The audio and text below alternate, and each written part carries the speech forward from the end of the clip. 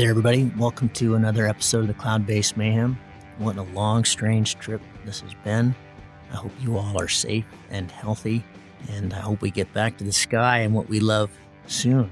But in the meantime, I'm glad that the show seems to be a source of good education and entertainment. I really thought that we were going to see a big drawback in support for the show, and if anything, it's been the other way around.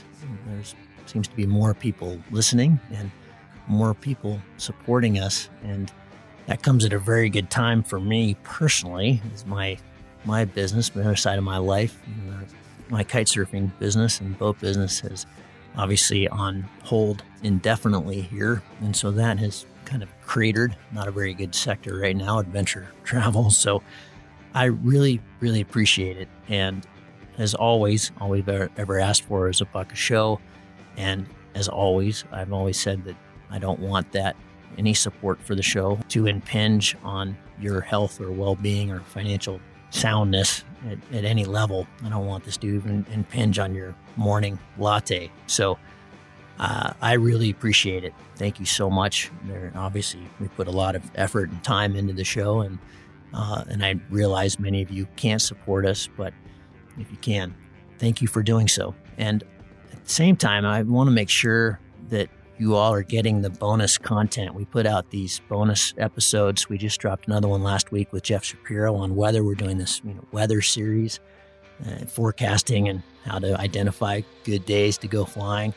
And we don't see a lot of downloads on those, and I'm assuming that's just because you have to go through a couple more steps to get that subscriber content.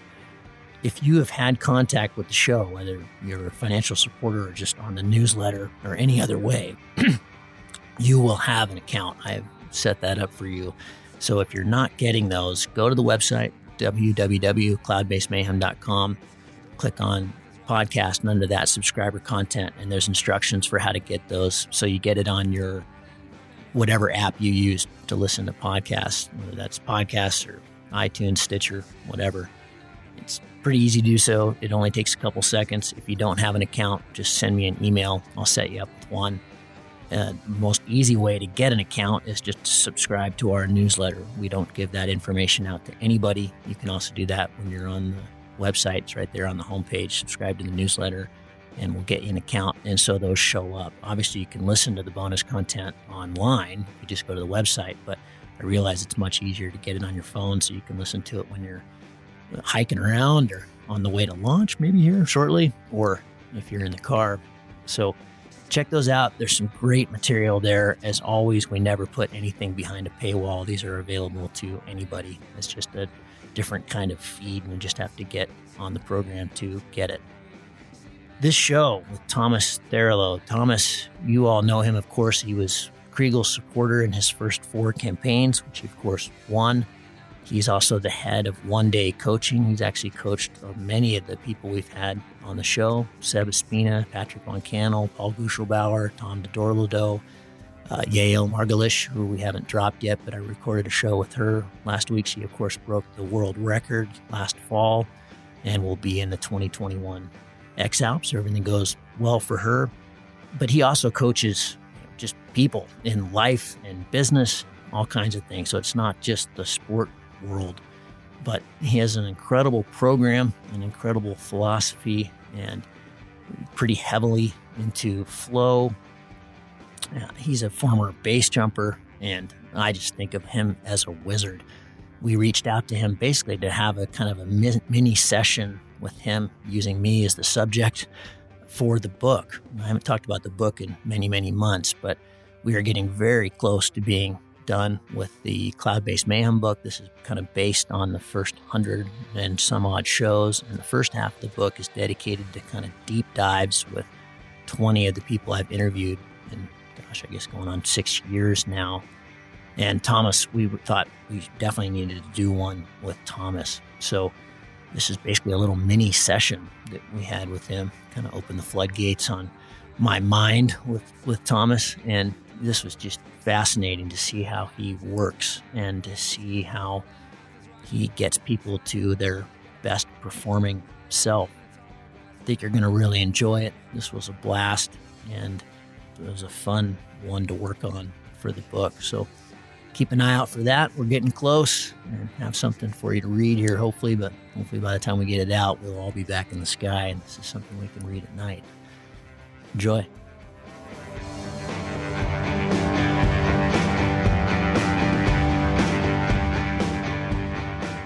Thomas, thank you so much for coming on the show. This is a real treat for me. Of course, I followed your campaigns with Kriegel back before I started doing the race, and you've always been kind of one of these wizards. I've very much enjoyed your writing and talking to we've had quite a few pilots on the show, Seb Espina and Paul Guschelbauer and Kriegel, of course, a lot of people who have been through your program or have gone to you for help with whatever they're trying to accomplish. So I can't wait to learn about your techniques and one day, and then maybe we'll take me through a little adjunct of what you do. Great. For me, it's an honor to be in this show, and let's try what we can explain what we do in this invisible thing of coaching and psychology. Yeah, it's a cool thing that it's invisible, and we're flying in the invisible, so that the two go hand in hand in a sense, don't they? I thought it'd be fun to just start with one day. What was its inception? Because it's not just athletes you train; it's people in all kinds of different walks of life. What exactly is one day? Yeah, we have to start when it comes to changes. I think in nature or in human being, there are two ways of changes. For example, if you do sports, you can learn something like some pull-ups, and then if you stop training, they go away. Or you can learn language, and if you stop speaking the language, you lose the words. And we call this a change. But in life, there are also changes which we call a transformation. For example, if you learn swimming, or if you become a father and you have a family, or something like that the world got digital, this is a transformation. We call it also a change on a second level.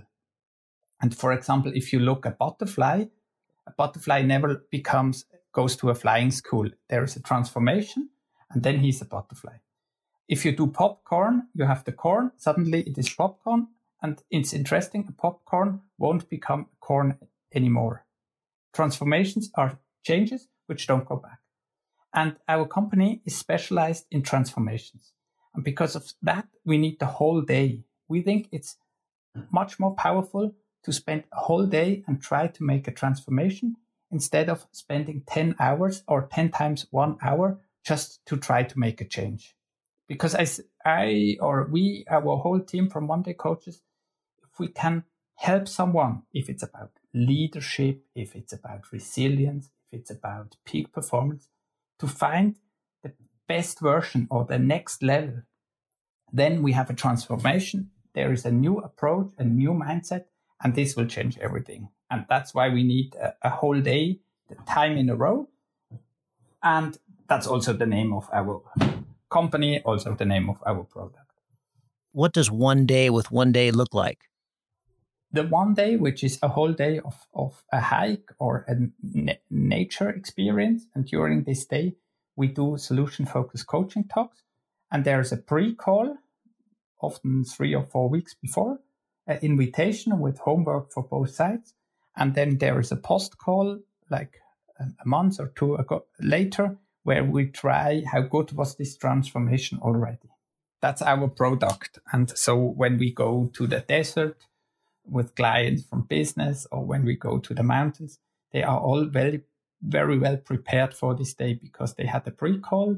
We know the goal of them. We know what they want, what they don't want, what they know what their strengths are. And then during this day, we try to find a new version for them or the new behavior they search for. And did One Day lead you to Kriegel or Kriegel to you, or was it the other way around? Did your work with Kriegel, I understand you started working together in 2008 for his first XALPS campaign in 2009. Is that correct? Yes, that's correct. And in this day, we were in the start because I wasn't so sure how a very modern and useful coaching service should look like. And during these IXALPs, we found a lot about sports. Here in Switzerland, there's a lot about leading, because I think we are all companies are on a very high level. And if you want to make a difference as a company, you really need to have a very sporty mindset as a businessman, as an entrepreneur. And so it was really good to have such a challenge in sport. And it's interesting because I think, if I'm really honest, I think we didn't do something new in 2008. The only thing was we brought something which was, for example, well known in golf or in other sports into the paragliding world. In other sports, it's totally normal that you work with a mental coach. And I think in 2008, it was new to come with this approach to IXALPs and paragliding. He has said many times over the years that a huge portion of his success he puts on you and the mental coaching he got from you. Can you give us a condensed version of kind of some of the things you worked on together? Yeah, and I think this is totally overrated. I think this is not true. The thing is, I think he had on his level not the right challenges in the mental side before. Everyone was saying you're doing good. And we were saying, hey, for example, how does Regel Maurer look if he performs at 100%? We know from every tree how this tree can look when he flourishes 100%. But if you ask an athlete, how does it look when you're 100%? And when an athlete has to tell this, answer this question, then he say, oh, I will do more of this, or I will do less of that. And then I say, I don't accept more and less. I want to hear a number. For example, how is a perfect IXALPS day looking when you perform 100% in a given weather situation? And then you have a picture. And I'm very, very convinced that if you can dream it, you can do it. But first of all, the dream has to be very specific. So I think the work we did, and it's very funny because not long time ago we were thinking about this because our book project now, the first paper he had to write me is what he wants to tell when he's in Monaco after his first race. And we call this a time jump. So I asked every client, for example, also Yael Margelich, who flew 500 kilometers in Brazil last year. She had to explain us, what do you want to tell after the record flight? And I think if you really challenge people to explain their dreams, then it's very interesting how they will imagine what they can do with their strengths. So this was, for example, a third thing. We still have this book, and it was interesting that he says, okay, I use 80% of the time, which is possible to fly during the day. I'm always 15 minutes before thermal starts on a east slope, changing my clothes. I will have always the right food. I change my socks after all 2 hours. If you ask someone the right question, he can imagine the perfect day. And then if you know the perfect day, then you can start preparing what do you have to do that this happens. How many campaigns did you do together? Was it 3? There was 4. 4. And in the last one, we talked a lot about before the race and also during the race. And maybe what I really think is interesting is this was for me 2011 and 13. Next to dreaming, I also think it's very important, maybe specific important in Switzerland, to analyze success. I think in the US, if someone is very good, he knows that he's very good. And if someone is good in Switzerland, he's too shy to think about why he's winning. So I ask a lot of athletes or also businessmen to make a list about their top 10 success. And when you look the list of, maybe you can do also once a list, or everyone who is listening should take one evening and make the homework. It can be an Excel sheet, my 20 best flights or my 10 best flights. And then if you analyze this a little bit deeper, you can look, okay, is there a pattern behind it? I know, for example, from pilots, they often fly best if they are not at home, because then they have a holiday or they are far away from work. It can be that it was in weak condition or in strong condition, or that it was during a competition. And when you look to this list of Riegel, it was very clear. During this flight, he's often alone. What did you make of that he was often alone? Yeah, that's why we took the night pass the first night. When we took 2011, the night pass in this day, it was only to be in the position when he's first. Because when he's in front, if you go for a race for 1,000 kilometers, it doesn't make sense to go full on the first day. This is stupid.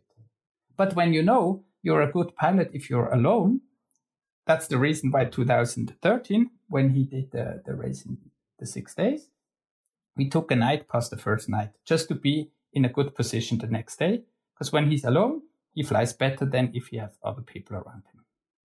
And I think to understand really success and to understand, okay, if I have these circumstances or this mindset or this equipment, then there's a high probability that I perform my best. If you know this, then success gets to something like a recipe. If you have several ingredients and you do it in a several procedure, you will get a nice cake. And if you look why people often win over several years, it's only because they understand how they have this success pattern or this success recipe. And sometimes with athletes or business or companies, we really try to write a book or write a document about what is my success recipe. Because if you know this, you can repeat it. If you don't know it, you have to be nervous for every competition. Walk me through the PDF that you sent me that has the various stages. It was just a one page, and it's kind of how you've broken that all down. Is that something we could explain through audio? Yeah, I think this spring, when we have the coronas in the world, I think it challenges us all to be our best version. And the last 2 weeks or the last week, we put together a little bit a toolbox. What can be good tools that a family or a company or a sports club can handle the given situation as positive as possible. For example, one tool it's called the helicopter view, is just to imagine you're sitting in a helicopter or in a satellite very high over your house. And Gavin, if you sit now in a helicopter and you're, let's say, 3,000 meters over your house, what would you recommend yourself? Jump. That would be really fun. Good, jump. And if you look down to you making the podcasts and having the family, what do you recommend, for example, to do during April? Oh, this is something I've been thinking about a lot. It's been such a treat to have so much time to dedicate to my family, to just being real consciously with them instead of dreaming or thinking about something else or planning something else, spending hours in the kitchen because I love cooking. I got that from my father and my mother. So it's actually been a treat. It's actually been really healthy, I think, for our family and certainly for me, because I tend to be kind of a driven person and it's hard for me to slow down. So from the helicopter view, I see calm. Wow. And this is very interesting. You're in a very challenging time of the world. And you, with a helicopter view, you start talking very thankful about your life, and you see that calm or calmness can be a good title for the month of April. And on the other side of if you go down, you see the rocket, which we call the time jump. And this, for example, could be, if you continue thinking like this, you can say, okay, when we call again end of September, what would you like to tell me then about spring 2020?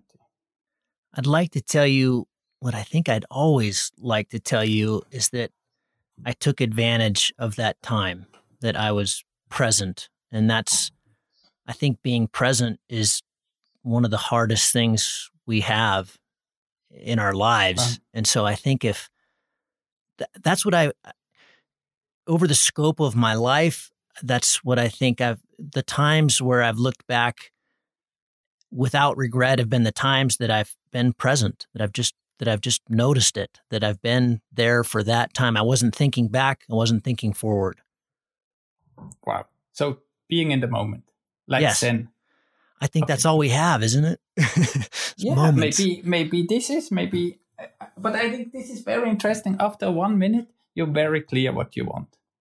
Yeah. Well, what I want and what I get are two different things sometimes, but that's what I would like. That's what I would like to see, and at the end of September, I guess when I've chased being present, things work better. Okay. And Kevin, on a scale from 1 to 10, 10, you have all the skills and the mindset and you're totally present. And 1 is the opposite. You're flipping around. Where are you right now today? 9. I'm high right now. This time, the last 2-3 weeks has been really quite extraordinary. Wow. Yeah, but that would not normally be where I'd be. And why is it 9 and not 1? Why is it already so good? I spent a lot of time. This answer sounds a little complicated, but I spent many, many years sailing around the world a couple of times. And so I guess I'm used to external forces that you can't control very much. And, I'm used to things like storms, and attitude to me is learned and is kind of everything. And so I guess I'm not, I'm scared like everybody is in these times, but in a sense, I know that there's very little that we can do, and we might as well enjoy what we can now. So I am a 9 instead of a 1 because I'm just more there than I typically am for my family and for just being here. Wow. It's nice because there's nowhere else we can really be. Wow. And what can you do that you don't slide down, don't get back to the old pattern? What can you do that you stay on a 9, maybe for the rest of the year or the rest of your life? Gosh. What could you do? I've thought about that a lot over the years. And the answer is? I don't have a great answer, to be honest, because I've tried meditating, mindfulness practice for years now, and I really enjoy that. That definitely helps. Mm-hmm. Being in nature helps me a lot. I must spend time outside. That is very good for slowing me down. Mm-hmm. My business has been an enormous distraction the last couple of years, and the coronavirus has been incredible in forcing that there's nothing I can do about it right now. It's a boat business. The boat's in the Seychelles. She can't even get into the country. So there's very little I can do. And it's been nice to kind of push that away. I don't know how I would be able to do that necessarily in the future, but. So may I ask you one small question? If you can get to the 9.1, what would be different?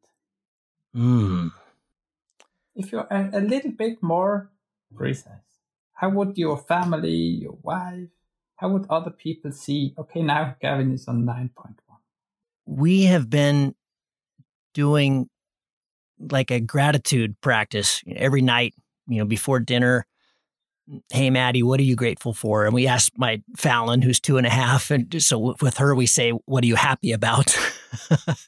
Mm-hmm. But we're not, we miss a lot of days. I think a 9.1 is just simply moving to do it, just making that a real practice. Okay. Do you have a paper in front of you? Sure. I've got it right here. Okay. 9.1, gratitude practice. Okay. What is 9.2? Okay. Not missing my morning meditation. Many times I miss that. Okay, and the positive language is every morning I do my morning meditation. Great. The growth. Okay.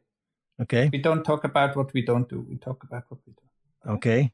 What is 9.3? Dedicated time. I will spend dedicated time each morning before breakfast, just playful with my daughter. Okay. 9.4. Continue intermittent fasting. We started this about 2 weeks ago. Something my wife and I have always wanted to do. She has MS, and there's quite a bit of data now that shows that some kind of fasting, but especially just intermittent fasting, can be quite good for people with autoimmune disease. So 9.6. We're pretty good about exercise, but that can always do more. Would it be something you do when the coronavirus is away and you still keep doing? Yes, I think. Or something like a preparation of when you say, I'm good in the storms. So maybe the challenge is to be good also in nice sailing weather with a lot of work, which is possible. Yeah, maybe, what I'd like to do is have more. I'm not a very structured I don't like to structure my time, but a little bit more structure I think would really help. So maybe more structured time in terms of dedicating certain parts of the day to certain things. In other words, I only do email from 9 to 10 a.m., for example. Okay. So less distraction. Okay, so you make the day instead of that the day makes you.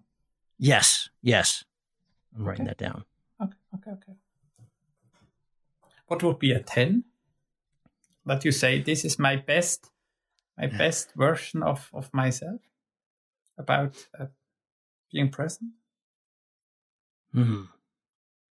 All of that combined. So you have the early wake up, mindful time with my family, structured time for business, structured time for, you know what it is? It's the exact same as when I'm training for the X Alps. That is when I'm a 10. I love training so much, and it's the most joyful I ever am. And my wife would agree with that because I have something to focus on. So maybe that's the answer. Focus. Or the thing is, if you need a goal which is bigger than X Alps or which is not connected to sport, it can. Yeah. Yes. And this, maybe I'm jumping ahead, but when you and I were emailing before, this was the hardest thing about my 3 X Alps campaigns is being done with the X Alps. Okay. And maybe 7 minutes before you asked me, can you explain something about coaching tools? And this is the 1 to 10 question I asked you. And maybe Hegel hates me really for 1 to 10 questions.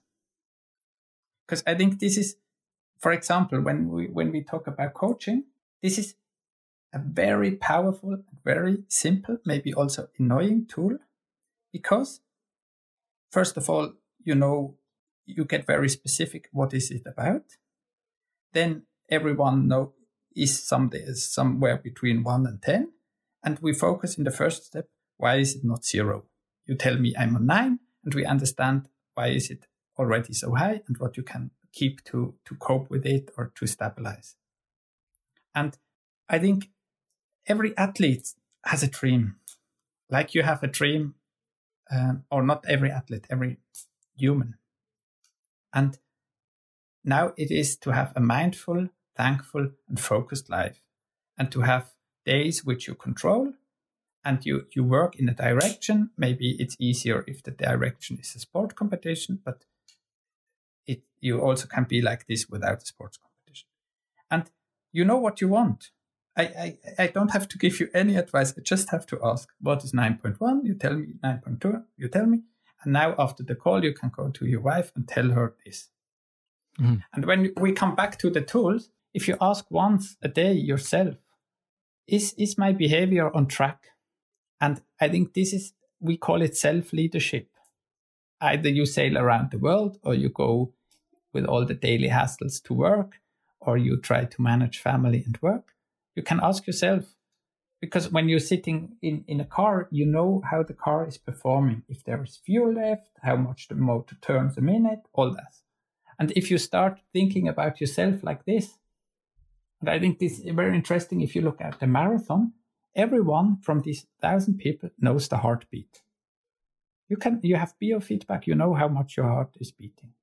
But if you also can ask yourself, how much is my focus, or how much is my mindset about being thankful? And the moment you start thinking like this, you also learn it. And if a runner is very experienced, he feels his heartbeat. He don't need to look all the time. And if you start thinking about yourself, what is my focus? What is my energy? Is it me doing the day, or are the emails doing my day? You get the feeling. That's how I maybe the last 5 minutes was a little bit an example how we ask questions here. Yeah. You told me that you don't offer advice. You ask questions. That was very powerful. That exercise you just put me through. Can you give us an example? Can I ask something? Yes, of course. What was the most useful thing during these 5 minutes? Just to make me think about it.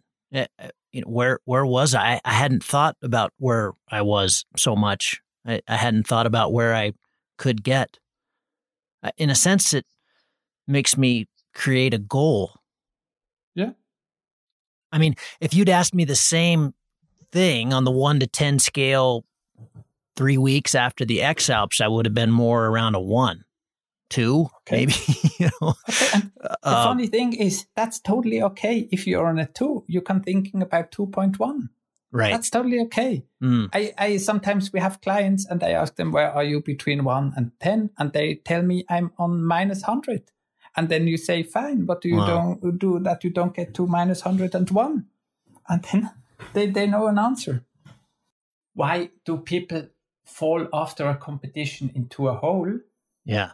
Is a very good question, because it shows that during the competition, they've been in a good state.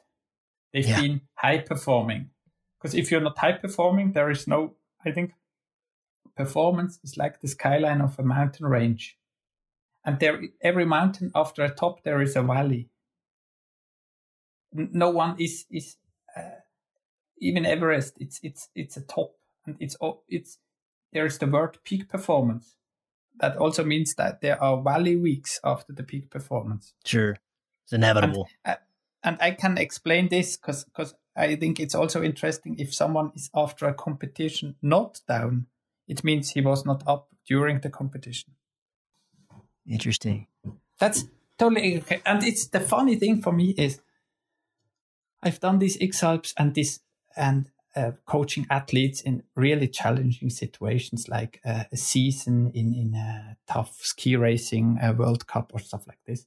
And if you ask people or clients a lot of questions like this, there's the moment where they start thinking like this by their own. And for example, I remember once I asked Rickle, how are you? And he said 7. And then I thought, okay, I don't have to continue.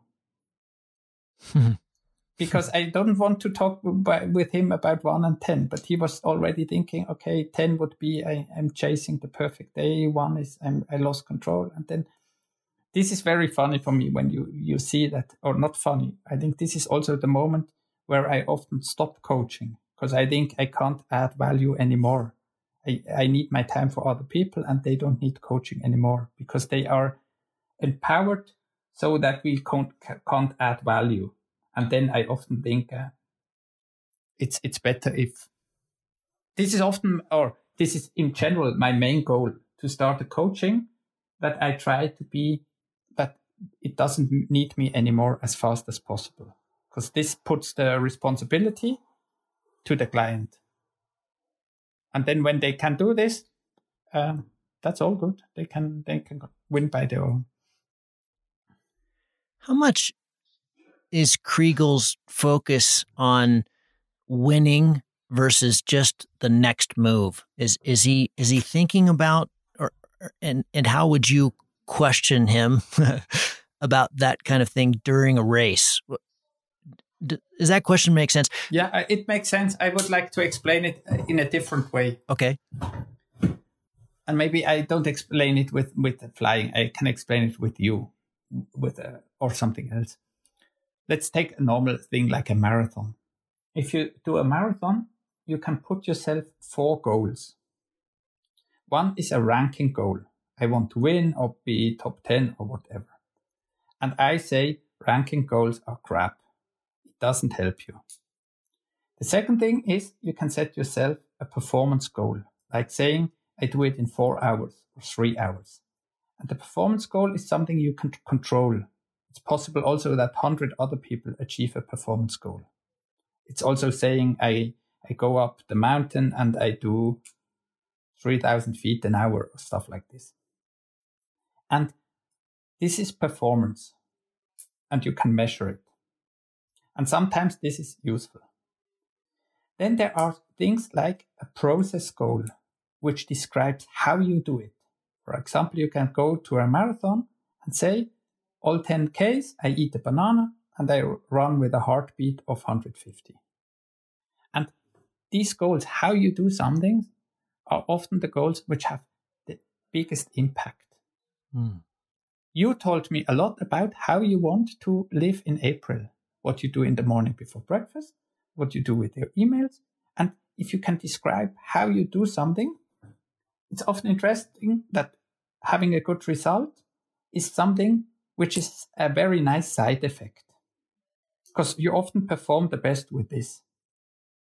And when someone comes to me and say, I want to win this, or we want to be the best company in this, I often say, okay, what kind of performance do you need for that? And when they can explain the performance they need, for example, if you can do 150 kilometers a day in average, you win the X-Alps. This is the performance you need to bring. And I think if you sail something like 17.5 knots in average for 78 days, you win the Vendée Globe. There is an average number you need. And if you can run 100 meters in 17 seconds for 2 hours, you can do a marathon in 2 hours. So this is the performance. But to achieve the performance, you have to find out, how do I do this? How can I be sure that this happens? And all the focus should be on the how, on the process. And sometimes the world is too complex. The world is too difficult to describe the how, because there are external factors. And for that, it is very useful to have a mastery goal. To say, when I'm good in something, then I also will do the how right. And if you look to Eastern fighting culture or fighting art, they only focus on mastery goal. Because there they have over 1,000 years experience. If they are a master, they will handle the how very good. And if they handle the how very good, they win the fight. And when it comes to a difficult project like, let's say an X-Alps, and you know, what does mastery mean for me? It means that I can fly very well in several conditions, that I do the good decisions, that I'm on the right time at the right place, all that. And you achieve during the preparation mastery, then the how is good. If the how is good, the performance is good, and the side effect is the ranking. That's how I think, and that's how that we think at One Day Coaching, we can make a change in the how. And it's very, for me, nice to hear when you tell me about how to come from your 9 to your 10, it's only about the how. What kind of coaching would you give Kriegel? Break down your role with Kriegel when in your 4 campaigns, because as I understand it, it was just the 2 of you until maybe the last one. So you were doing the food and the logistics and everything else. Is he really making all the all the just tell me what it looked like. Okay, I think it's very interesting. If you have a big team, you should also see there's a big effort for the coordination of this team.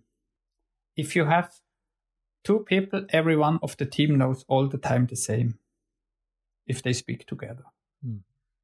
If you are 3 people, then the supporter also needs some time for updates, for calls with the other supporter. Then also the complexity gets bigger. And that's why we decided, for example, in this very fast race in 2013, or also in totally different projects, I think one is that you say, what is the benefit of being more? And on the other side, also saying, what are the costs of being more? I really think being agile and being very flexible and not having to please too many people is an advantage. If you look to different sports like sailing, the record for sailing around the world single-handed is 45 days or 43 days, and sailing with a crew is only 2 days faster. Wow. So it's very interesting that often bigger teams, they look nice, or at the beginning when they climbed the 8,000 meter peaks, they've been big crews, but the outcome, it's not. There are also very small companies which are very smart and doing outstanding products. It's not bigger is better. So this is I think from a work psychology point is a good question. What is a good size of a team when they have to complete this task? I don't know what the answer. I also think you can organize it in several ways. You can't win in quality if you increase quantity. When I interviewed Kriegel after this race, I did a lot of interviews with many of the athletes just to get their take, and I kind of asked the same questions with everybody. Okay. He shared he called it kind of going into a darkness. In 2009 and 2011, he went through very much what I was feeling, especially after this one. This wasn't so intense in 2015 and 2017, but in this race, I really felt listless after the race. And so I asked him about that, and he said he kind of felt the same in 2009 and 2011, and he filled that. He's learned that to help that transition is to focus on more goals. But I'm wondering if you both spent some time with this either back then or still do today with this. Yeah, and you call it the valleys. It's good that you're on top of the mountain during the race. You're enjoying it. It's fun, but there's the inevitable. You can't stay there all the time. Yeah. And I think it's interesting. We know it from music. We know it also from doctors, that if you have a concert or a tournée, if you have a complicated operation, and then after that, it's empty. You lose the structure or the goal. And I think somehow this is very extreme form of recovery, that often recovery is connected with a bad mood. If the demand before was very high, we know it from soldiers coming high from a tough mission. And what I think is very interesting or useful is the theory of the flow channel. Do you know this? Yeah, Csikszentmihalyi's flow. Yeah, exactly. And if you have this right mix between skills and demands, you're totally in the flow. And because the demands are so high in a race, also like an adventure race where you can choose your speed, but also have external factors like weather, you're for 2 weeks. And when the race is 2 weeks, it means 250 hours. You're in this flow and time is running. You're taking care. You have maybe not much sleep, but a lot of caffeine. And then you suddenly fall out of this flow channel. There is no goal anymore. And all the skills you have are useless because it's normal life. And flow also makes you lucky. It is maybe more or less sometimes like a drug. And the question is, how do you handle life when you're not in the flow? Because everyone tries to get in there, but it's not possible to stay there. And I think sometimes action is something like you are very mindful and you're very present because the circumstances are extreme. It's somehow the opposite of meditation, but has the same feeling. You're totally in the moment because the circumstances need this. I did a lot of base jumps, and during the air time, you're very fresh, very present. Everything you see very crystal clear, and it's easy. But you get to this state by external factors like very tough sceneries or fast speed or whatever. And I think the goal is to switch to this state of mind by having nothing. And I think if you can also get to focus or a state of presence without flying in strong thermals, just by sitting there and focusing on your breath, for example, you can easily switch. But we all know that switching from one state to another, this transformation is the challenge. That's how I see it.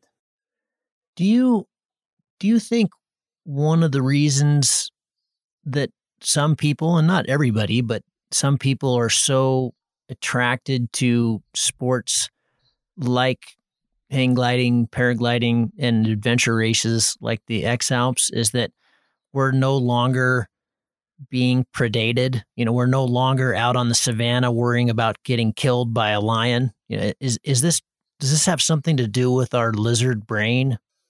I don't think so. Personally, I think these theories, maybe they sound good, but they are not so useful to explain, because the same person with the same brain can also show different behavior.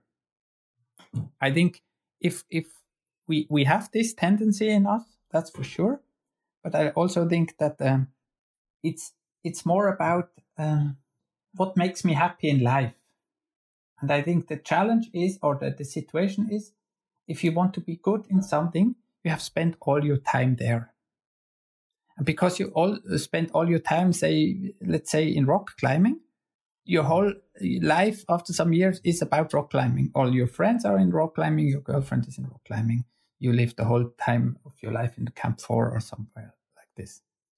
And then there is not so much next to the rock climbing in your life. And then if you get an accident, or when you have to stop climbing because you have an injury, or it's the bad weather, then life suddenly is very empty. And I think the challenge is to be good in something, but also have something else in life which is fulfilling. Because people who have this, I think they have several sources of happiness and not only their sport. But maybe they are not so performing well in sport because they also spend time for something else. Is there a real risk for high-level athletes who don't achieve that, who don't achieve satisfaction and joy outside of flow state? This is a very good question. I think you only can have a good career if it gives you a lot of flow, because otherwise you don't spend all this time in training and preparation. It has to be somehow intrinsic motivating. But look, in psychology, maybe we can, by the way, we can put this on in your book into the article on the site. There's a formula for satisfaction. And the formula for satisfaction is very simple. Satisfaction is the reality divided by your expectations. Why is this important? You can always increase reality. And when you run fast, you can try to run faster. Or when you fly long flights, you can try to add some kilometers. Or you also can reduce your expectations. And then you're also happy. Mm. And the funny thing is, when we talk now about you and the corona, I think corona, the positive side of corona is it shakes or reduces all our expectations. Yes, definitely. A lot of people, they lose their jobs, they lose a lot of money, but in the same time, they reduce their expectations way more. So in the end, they have more satisfaction. And when you ask an athlete, or I often ask businessmen, what's your satisfaction in percentage? And then they tell me 85 or 70 or whatever. And then you can really start working. What do you want? Do you want to increase reality, which will be an endless game in your life? Because there's always someone who is more, and you get greedy. Or do you want to go and think about your expectations? For example, what was your dream when you've been a small boy? Mm. And this is why rich people are not more satisfied than poor. Because satisfaction is only relative. It's not like a stone, which is there. It's something divided by something else. And if you have 3 million, but you expect 4, you're not happy. And if you're very poor in Africa and you got 1 kilo rice, you're very happy. And maybe when I can add something, I think there will be a lot of pain coming with corona. There will be a tsunami of troubles. But I think something will be good. And this is that our world has time to think about this relation. And has to time to think about what is reality and what are the expectations and how can we as a world continue to bring this in a good balance. Yeah, in a sense, it's on the scale of the last World War because pretty much everybody is involved. And it's even more dramatic than the last World War because everybody is involved. Doesn't matter where you live in the world right now. Everybody is aware of it and is going to be affected by it. And I see it as a real possibility for a kind of a reset on humanity. It could be a really... For me, the fun is that something very, or not the fun, that's the wrong word. For me, it's very interesting to see that something with thousands of dead people will come to our world, but a lot of families are happy and in a good state. Mm. Because they focus on the things which are important and they don't hunt or run behind things which have no value. So let me ask you what may seem like a ridiculous question, but this is something that I constantly struggle with flying. It gives me so much joy. The X-Alps is up there with, the expedition I did in Alaska in terms of just pure fun. I don't know how to have that kind of fun in any other way. It's the intensity, the training, the anticipation, being with my team. It's outrageous. And yet it's so selfish. And that's more and more, that's always been the trip for me to try to get over to the other side. That's what has been tripping me up. It's an incredibly selfish endeavor at the same time. So in a sense, it lacks purpose. Yeah. And for me, these are two questions. One is, what do you allow yourself? What do you allow yourself to say, I take the right to play? Mm. Mm. This, I think, is a question you can ask yourself, or maybe it's different if you have no kids, or if you, what kind of responsibility do I have? Mm. Is my purpose in life to play, or is my purpose in life to produce something? I think this is one thing. And I think selfish, somehow here in Switzerland, being egoistic and selfish is something negative. But I see this totally different. for me, it's interesting when you sit in the airplane and they say the oxygen mask will fall down if there is a problem with the pressure. You have to put it on first yourself. Because if you don't have oxygen, you can't help left and right. And I think as soon or as long as if everyone is happy on this planet and taking on the oxygen mask first, as long there are enough oxygen masks, then this is a very positive way of being selfish. The point is if you do something for your joy on the cost of others. But I think if you run to Alaska and if you have there a happy time and no one is paying the cost for you that you can be there, go for it. It will make the world a better place. Perfect. I love it. Thomas, how does Kriegel at this stage, he's won 5. I'm just wondering from the mental aspect, how does he approach the next one? I asked him this, is there more pressure on him or less, now that he's won so many, but is that, let me ask it a different way.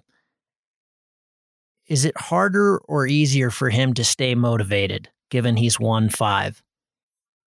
I think it's 6. Because this morning he told me if he wins one more, it will be 7, and this would be a nice number. And he started thinking about how to get to the 7. You're right. It's 6. You're right. That's right. Jeez, holy cow, you're right. It doesn't matter. I think you don't get happy by chasing numbers. It has to be something else. And I think if it will be a good question for him the next year to find out what is my purpose in this game. And I think it would be also nice once to be in a situation to be a real master. You also have to be in a situation where you have to bounce back. I also think for me, a good sportsman is not someone who is always winning. For me, someone is also good who can handle a difficult situation or a place number 2 in a very good way. And I think what he shows for me is not that he has good ranking. He shows me that he has a good mindset and a good performance. And here in Switzerland, it's also, I think, a big difficult to make a living out of paragliding. And it only works when you are either a test pilot or a tandem pilot, or if you can make a career with sponsors. And for that life, you have to. It's a nice stage to take part in exams. How do you approach weaknesses in the one-day philosophy? Weakness? Yeah, I think it's a good point. I think I don't have the image that someone should have no weaknesses.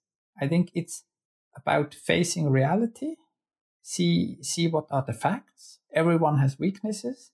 The question is, what do you do with your strengths?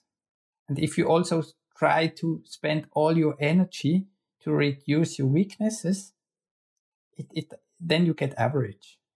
I think you have to accept your weaknesses, learn to handle it, and really focus on your strengths. And because if you have some strengths which are really strong, then you will be outstanding there. And if you look to people in the world which had the possibility to be somewhere very good, let's say in music or in art or in sports, no one asking them if they can spell the words right or if they can speak how many languages or how they handle their weaknesses. I'm the one who really focus on the strengths and tries to make them stronger. What the other side for me is very interesting is anger. I think anger is a very good thing, because if you understand what makes you angry, you learn a lot about your needs. And if you know your needs, you will find ways to achieve them. and people trying always to be smart and trying to be polished and not showing anger or emotions. I think this is just a cover story. You have to be honest. You have to understand what makes you proud, but also what makes you angry. And then you can grow as a personality. If we could rewind the clock and let's just place me at, I stayed in Europe after the X-Alps for almost 2 months with my family. And it doesn't matter where we were, northern Italy. And, I was just struggling with just back into the real world, I guess is what we call it. If I had come to you then and just said, Thomas, I'm struggling after this one. I really miss the race. I miss my team. I've got all this stress with the business and I miss the training. And so I don't feel as physical as I was. Where would we start? I would say, you tell me a lot of things you don't want or which are not good. What do you want? And then what would you say? I would say I have been training and working at this for months and months and months and months. And this is a perfect opportunity right now to relax and stop worrying and be with your family. Okay. Yeah. And then I would maybe say on a scale from 1 to 10. 10 is you relax, you enjoy and have a good time with family. And 1 is you're somehow unhappy. I got you. Where would you be? Got you. I would be a 3 or a 2. I go, okay, and it then works. I say, okay, and what would be a 4? Maybe it could be that it would start like this, or it could be start totally different, like saying, hey, what is the good thing on this problem? What are the benefits of being down? And somehow in a transition in an airport between 2 planes.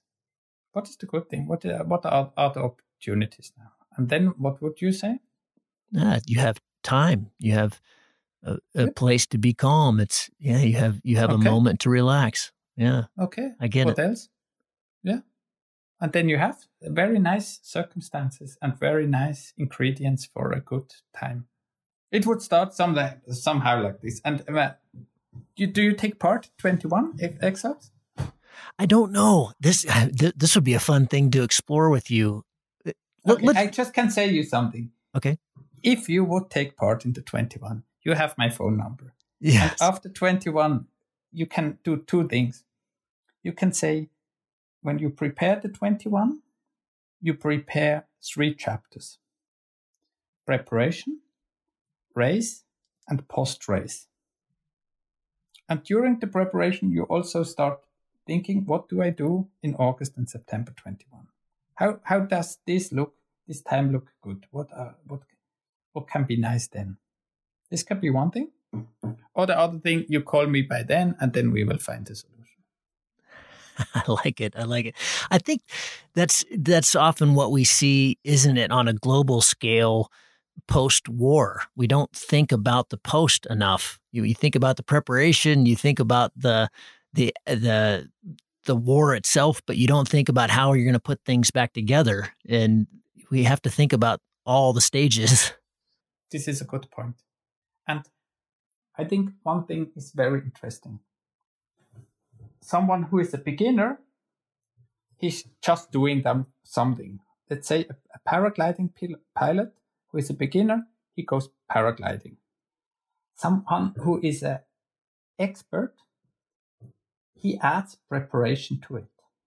And he prepares the flight. He spends the evening looking to the weather forecast and thinking about what do I do, and then he does the flight. And someone in every discipline, in business and in sport and in life and in art, who is a real expert, a real professional, he makes preparation, he makes the thing, and he takes time to reflect. And I see in all if you want to understand if someone is really expert in something, you can also look what does he do after it. And if you look to very good artists, after the show, they drink a beer or a coffee and look what was good.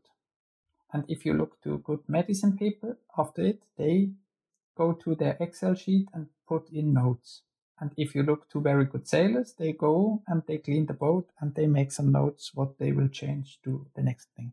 And I often think that competition, or the moment you win and get the prize in a competition, this is not the end of the project. The end of the project is maybe when every one of your sponsors has a hand-signed letter, and if you had a good presentation, and if you analyzed the race.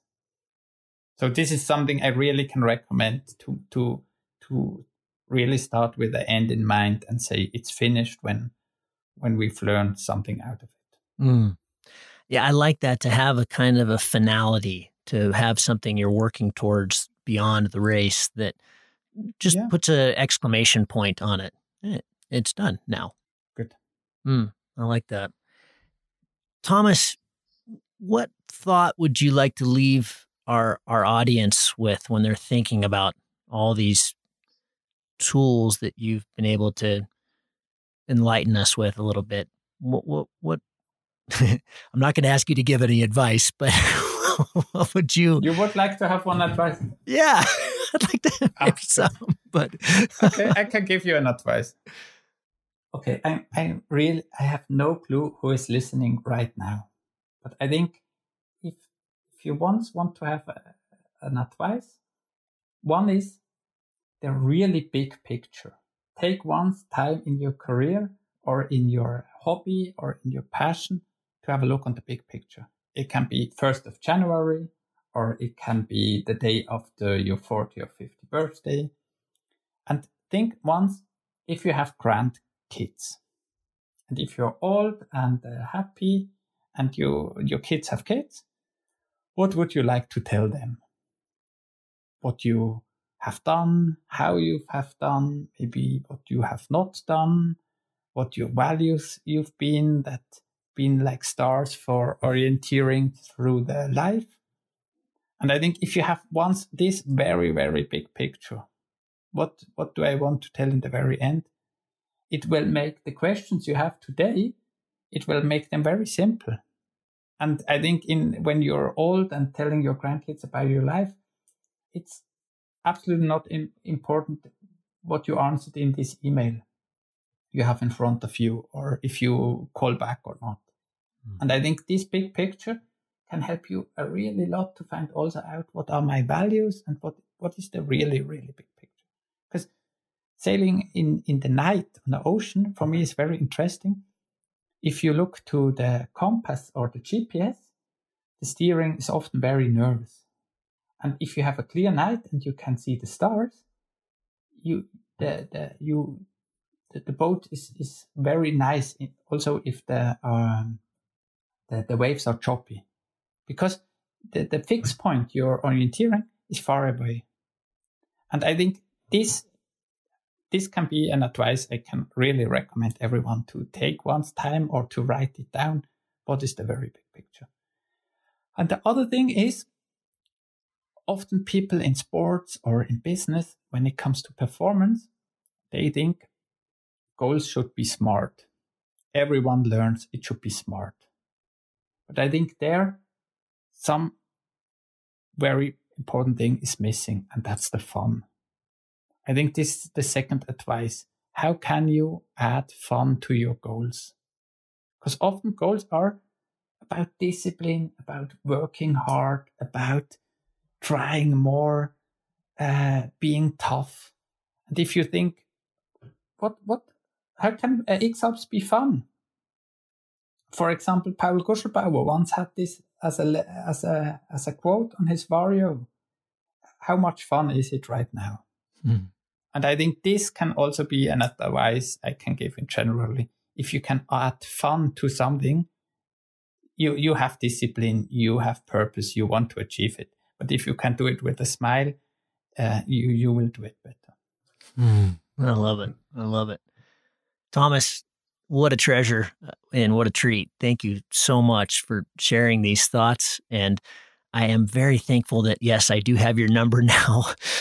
expect a call here at some point. But thank you for sharing all of this, and thank you for the time you've given to our community, not just on this podcast, but just our community in general over all these years. And your relationship with Kriegel and being able to watch you two operate was and is remarkable. But thank you very much.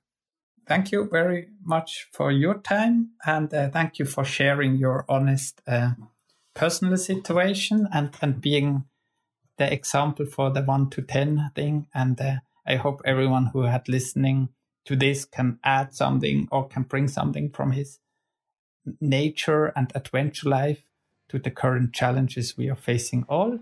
And I wish that everyone can be his best version. Thank you so much for coming on the show. Good night. Ciao, Gavin. Good night. If you find the Cloud-Based Mayhem valuable, you can support it in a lot of different ways.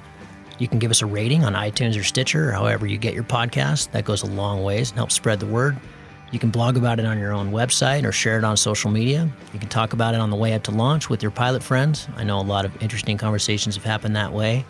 And of course, you can support us financially. This show does take a lot of time, a lot of editing, a lot of storage and music and all kinds of behind the scenes cost. So if you can support us financially, all we've ever asked for is $1 a show.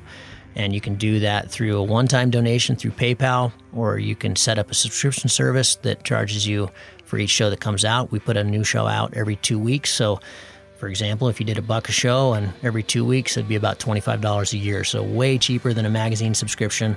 And it makes all of this possible. I do not want to fund this show with advertising or sponsors. We get asked about that pretty frequently, but for a whole bunch of different reasons, which I've said many times on the show, I don't want to do that. I don't like having that stuff at the front of the show. And I also want you to know that these are authentic conversations with real people, and these are just our opinions, but our opinions are not being skewed by sponsors or advertising dollars. I think that's a pretty toxic business model. So I hope you dig that. You can support us. If you go to cloudbasedmayhem.com, you can find the places to support. You can do it through patreon.com/cloudbasedmayhem. If you want a recurring subscription, you can also do that directly through the website. We've tried to make it really easy, and that will give you access to all the bonus material, little video casts that we do and extra little nuggets that we find in conversations that don't make it into the main show, but we feel like you should hear. We don't put any of that behind a paywall. If you can't afford to support us, then just let me know and I'll set you up with an account. Of course, that'll be lifetime, and hopefully you're being in a position someday to be able to support us. But you'll find all that on the website. All of you who have supported us or even joined our newsletter or bought Cloud-Based Mayhem merchandise, t-shirts or hats or anything, you should be all set up. You should have an account, and you should be able to access all that bonus material now. Thank you so much for listening. I really appreciate your support, and we'll see you on the next show. Thank you.